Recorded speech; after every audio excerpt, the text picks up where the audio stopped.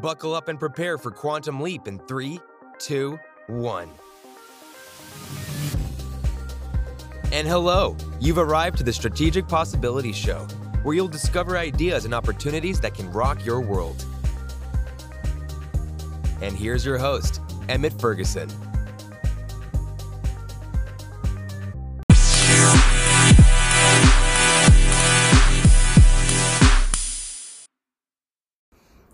Hey there, I've been reading this amazing book called Life After Google, The Fall of Big Data and the Rise of the Blockchain Economy by George Gilder.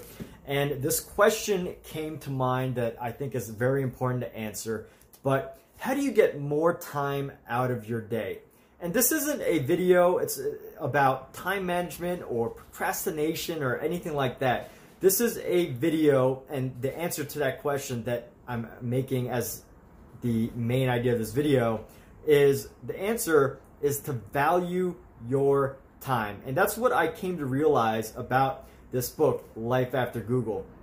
To value your time. Now, it sounds like something so simple, so obvious. But here's the thing is that most people are not valuing their time. We've heard how the ultra wealthy, you've probably heard how the ultra wealthy trade time or trade money for time, but most of us trade time for money. We trade our time for money, and the wealthy and the ultra rich trade their money for time. Or trade their money for time. Yes, that's right. You know, and what that means, which this might just be a reminder to some people, but just for the sake of being on the same page with everything, what we can come to the same page is the idea that money being traded for time means that you have more time because you're having others help you to do work. So if you're a business person, if you're a government leader or whatever, or you're a company, you have employees, you have volunteers, you have many people working for you to help you have more time. And it's not necessarily just leisure time. Maybe a business leader or some sort of leader has to take their time to think about the business, to do certain activities, to have meetings, to make plans, and all of that. So they're trading their money, their resources, so that they have more time to do what it is they want or they need most effectively. But most people have a mentality, and I have had that mentality as well, and I still have that mentality sometimes, where I trade my time for money. So I give up some of my time to help people, to make more money. I traded some of my time to write books, to create content, to do these reviews, to talk about these topics. And I sometimes trade that time for money. But I also trade my money for time as well.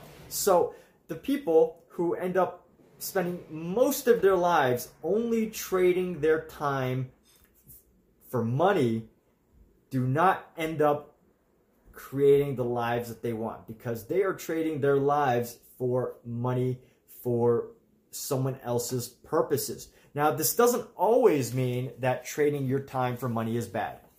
Of course, you could trade for your time for money, especially, you know, if you're making a lot of money and you have bosses and you're fulfilling your life's purpose and all of that. You know, maybe you're the CEO of an organization that you've been working for from the beginning of your career, and you know you love every single thing you do, and you trade your time for money, and you're also trading money for time in other areas of your life. So with that said, there's a fine balance there that you can start to come up with. But what it really comes down to is valuing your time more. And here's the pivotal idea that I got from this book, Life After Google. Yes, it talks about blockchain. Yes, it talks about big data and technology. But beyond that, beyond all of this technology, what I found is that the internet and social media has made us start to devalue a lot of the things that has made us come to devalue our time. We have given up so much of our time to social media, to work, to the things that social media makes us believe we want. And we have given up so much of our time for entertainment. And let that sink in for a moment. We have given up so much of our time, hours per day. I still get sucked into, even though I know this, I still get sucked into social media, watching videos, being entertained by videos that aren't really that helpful to my life, that aren't going to help me in any way, but they keep me entertained in the moment. But think about if you're not aware of this idea. Think about how many people are not aware and conscious of this, and they get sucked into media, movies, content. They get sucked into the internet and just doing endless amounts of searching because they have not truly come to value their time. Or maybe they value their time, but they just don't even realize that they're getting sucked into these ideas. But here's the thing. Here's the thing. If you start to value your time, think about this.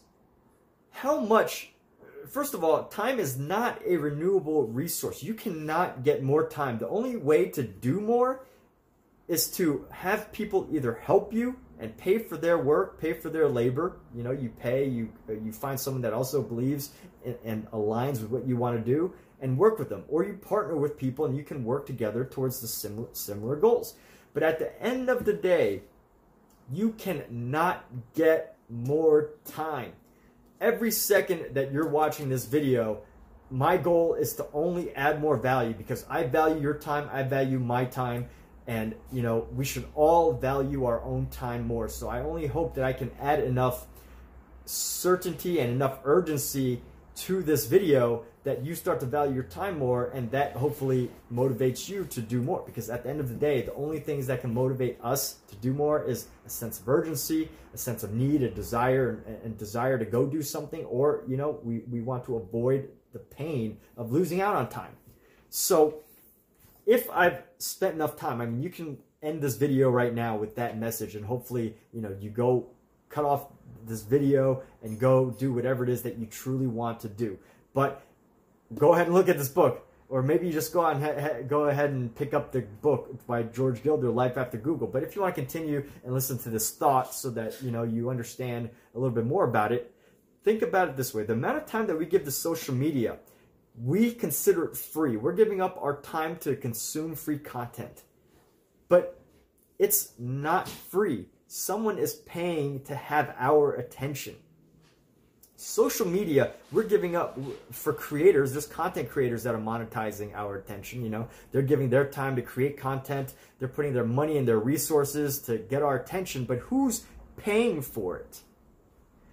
The people that are paying for it are advertisers. Advertisers pay anywhere between a penny to $5 to $10 or more for just a second, 5 seconds, 10 seconds of our time, for each person's time.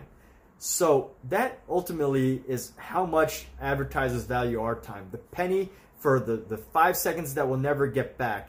The $10 for just the view of the video that they posted, for 10 seconds of a view that we will never have back in our lives.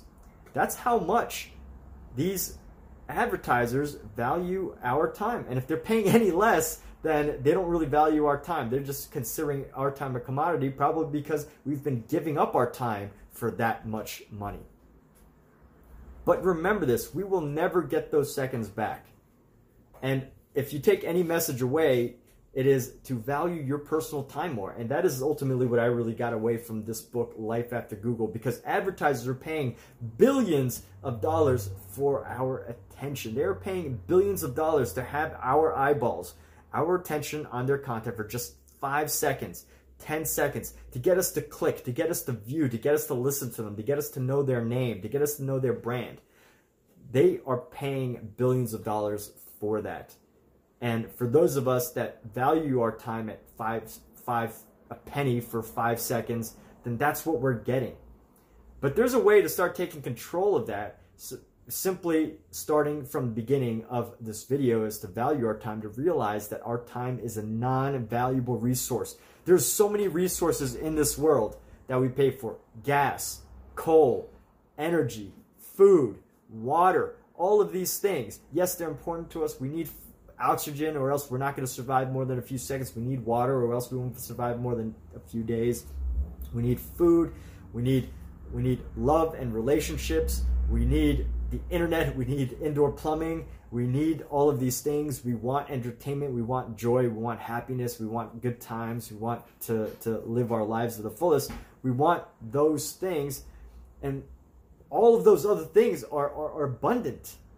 Money is a renewable resource. It is printed and destroyed in the billions, I think, or the millions every single day.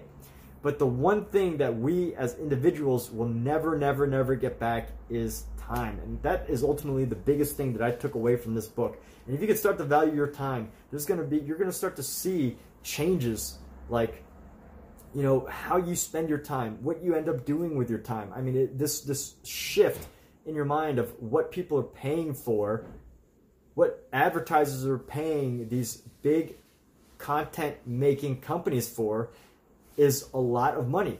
Content creators are being paid a lot of money, not because they're so entertaining or whatever. Yes, that's important, but because they're entertaining to the consumer. Because the consumer is willing to give up their time to watch their videos, and advertisers are willing to pay for that.